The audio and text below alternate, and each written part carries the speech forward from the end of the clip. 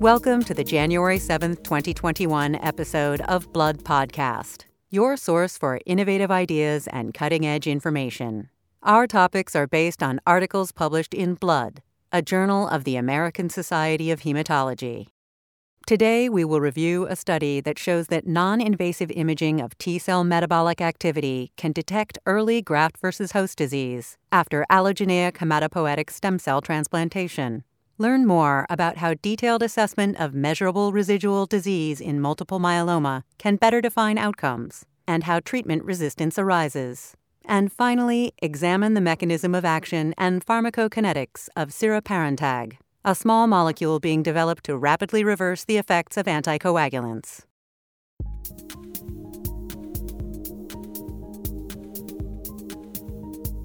Our first topic is a study entitled Glycolytic Metabolism of Pathogenic T Cells Enables Early Detection of GVHD by 13C MRI, conducted by Julian Assmann at the National Institutes of Health in Bethesda, Maryland, and colleagues led by Natalia Buxbaum.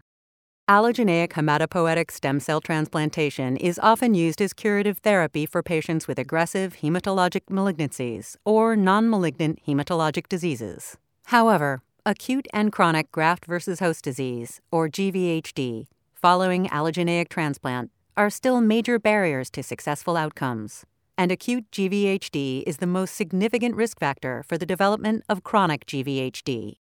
GVHD of the liver and gastrointestinal tract pose particular diagnostic challenges, since definitive diagnosis is invasive and biopsies have a high risk of serious bleeding and infection. Thus, non-invasive approaches to diagnose and monitor GVHD are needed. T cells are primary mediators of GVHD, and their activation is an early event in GVHD pathogenesis. This team had previously showed that alloreactive CD4-positive T cells traffic to target organs in advance of overt graft-versus-host disease. Studies by other groups have shown that antigen-driven activation of CD4-positive T cells results in increased rates of glycolysis, and increased glycolytic flux is essential for their effector function. In the current study, this group hypothesized that metabolic imaging of glycolysis would therefore allow early non-invasive detection of GVHD in target organs in vivo. They used a murine model of GVHD and metabolic MRI to monitor signs of GVHD in the liver. 1,13C labeled pyruvic acid was used as a glycolytic tracer. Hyperpolarized 13C pyruvate MRI detected high rates of pyruvate conversion to lactate in the liver, even before the animals developed GVHD symptoms. Of note, glycolysis in the liver was not increased during subsequent overt GVHD. They also used transcriptomic, protein, metabolite, and ex vivo metabolic activity analysis to document high glycolytic activity in CD4-positive T effector cells, which are the predominant pathogenic CD4 T cell subset. Finally, preliminary data from single-cell sequencing of circulating T cells in patients undergoing allogeneic HSCT also suggested that increased glycolysis may be a feature of incipient acute GVHD in patients. Metabolic imaging is being increasingly used in the clinical setting, and thus has the potential for non-invasive early detection of GVHD. The study authors also point out that targeting upregulated glycolysis may be a promising therapeutic strategy for modulating overactive immunity mediated by T cells that characterizes GVHD and other conditions. Commentary provided by Matthias Steljas and Michael Schäfers from the University Hospital Münster in Germany affirms that these results provide compelling evidence that molecular imaging of T-cell metabolic activity is a promising approach to detect early-onset GVHD. This approach could also be useful to assess immune responses in other cell therapies. Lastly, non-invasive measurement of T-cell metabolic activity might be more informative and reliable compared to clinical assessment when evaluating the effectiveness of novel compounds to treat GVHD. Steljas and Schäfers also point out that in vivo imaging using positron emission tomography, or PET, with FDG has previously been used to detect increased glycolysis in intestinal GVHD, an imaging modality that is clinically available in all cancer centers. Future novel approaches, such as combining FDG PET with MRI, could provide additional and independent MRI-based evidence of intestinal GVHD.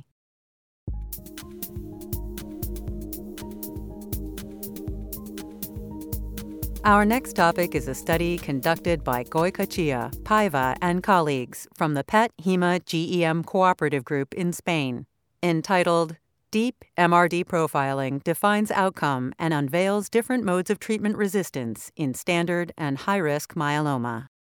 Multiple myeloma is the second most common hematologic cancer and is characterized by great clinical heterogeneity, with some patients having dismal survival while others are potentially cured. The variable disease course has encouraged the quest for improvements in personalized treatment.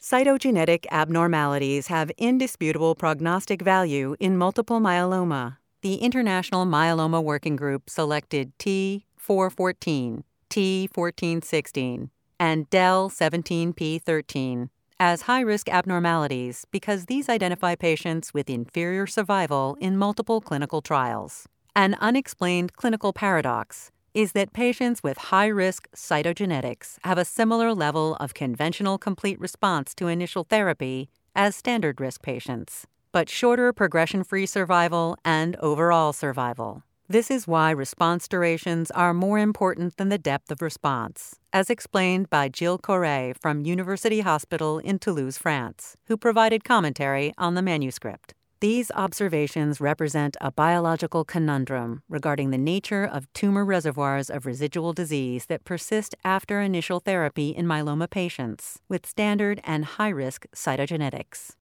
There is now growing evidence to support risk stratification according to measurable residual disease, or MRD, rather than using conventional response criteria.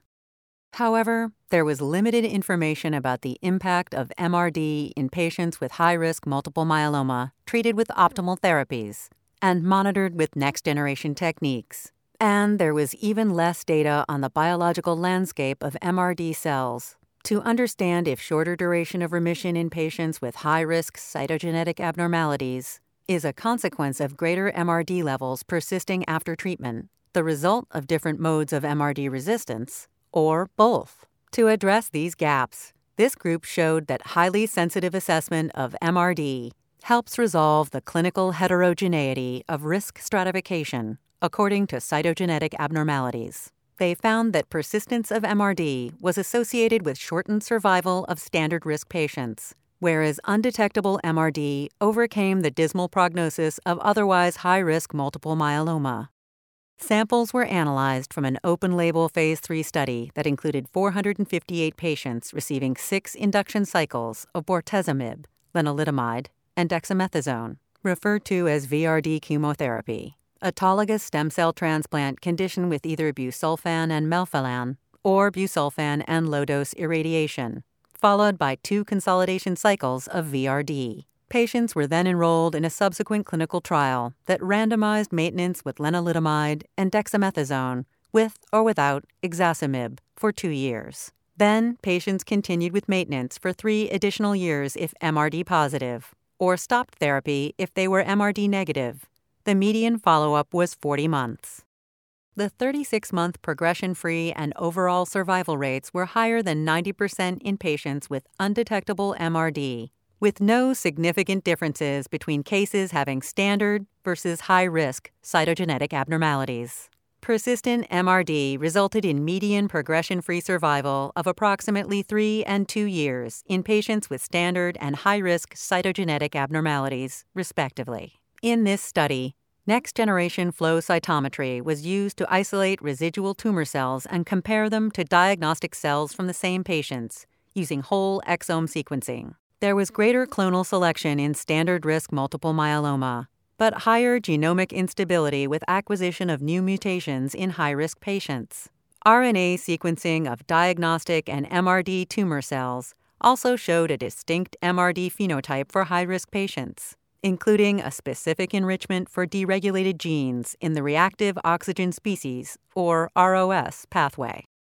In summary, these colleagues identified 2 key findings in their research: undetectable MRD after induction chemotherapy, transplant, and consolidation chemotherapy overcame the poor prognosis of patients with high-risk multiple myeloma. Characterization of MRD cells revealed greater clonal selection in standard-risk multiple myeloma and ROS-mediated drug resistance in high-risk patients. In the accompanying commentary, Corre notes that the study team provides an elegant demonstration that achieving an undetectable MRD overcomes poor prognosis in high-risk multiple myeloma patients. Additionally, she points out that the study authors make the argument that MRD should be a clinical endpoint in multiple myeloma. If MRD remains or reverts positive, even in standard-risk patients, early therapeutic intervention may be essential.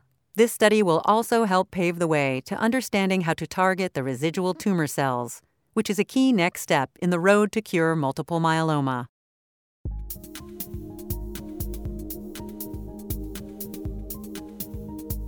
Our final topic today is a study entitled Siraparantag, an anticoagulant reversal drug, mechanism of action, pharmacokinetics, and reversal of anticoagulants by Jack Ansell from the Hofstra Northwell School of Medicine in New York and other colleagues in the U.S.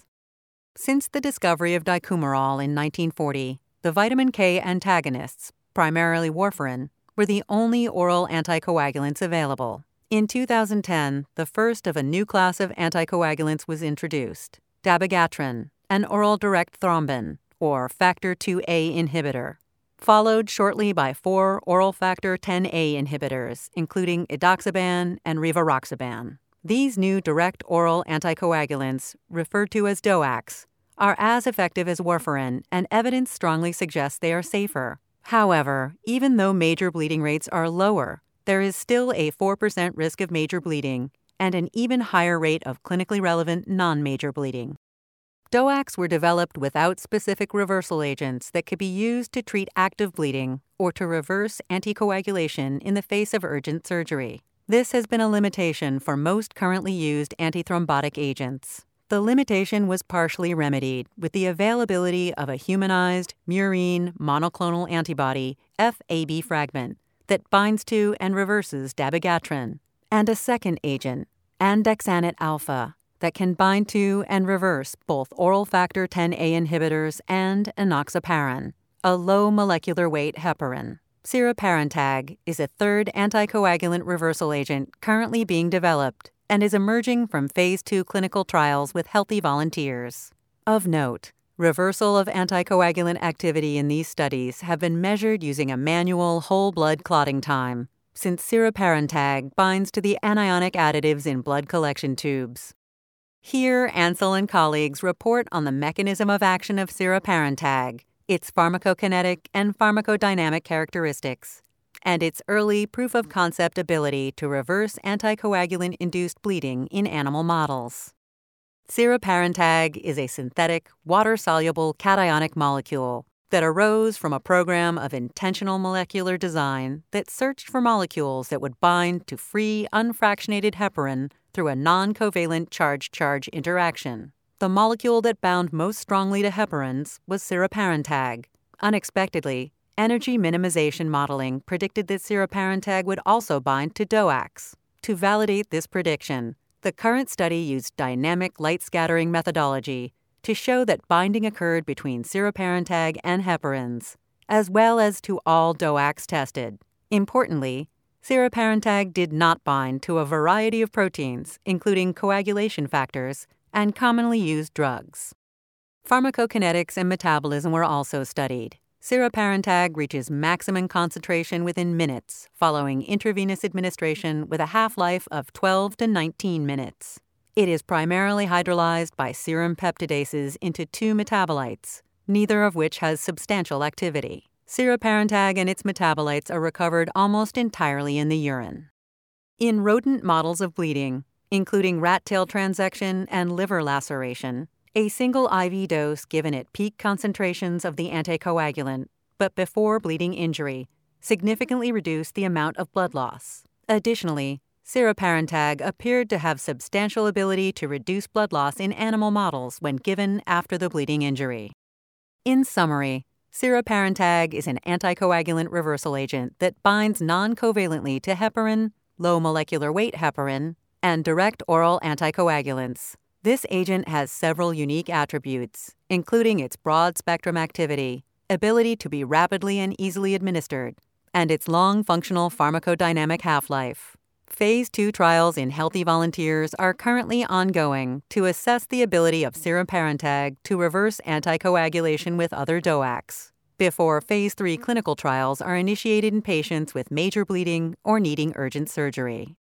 In commentary entitled Siraparantag, the Next Anticoagulant Airbag, Deborah Siegel from University of Ottawa in Ontario, Canada, concludes that the results of this study support the potential of siraparantag as an anticoagulant reversal agent.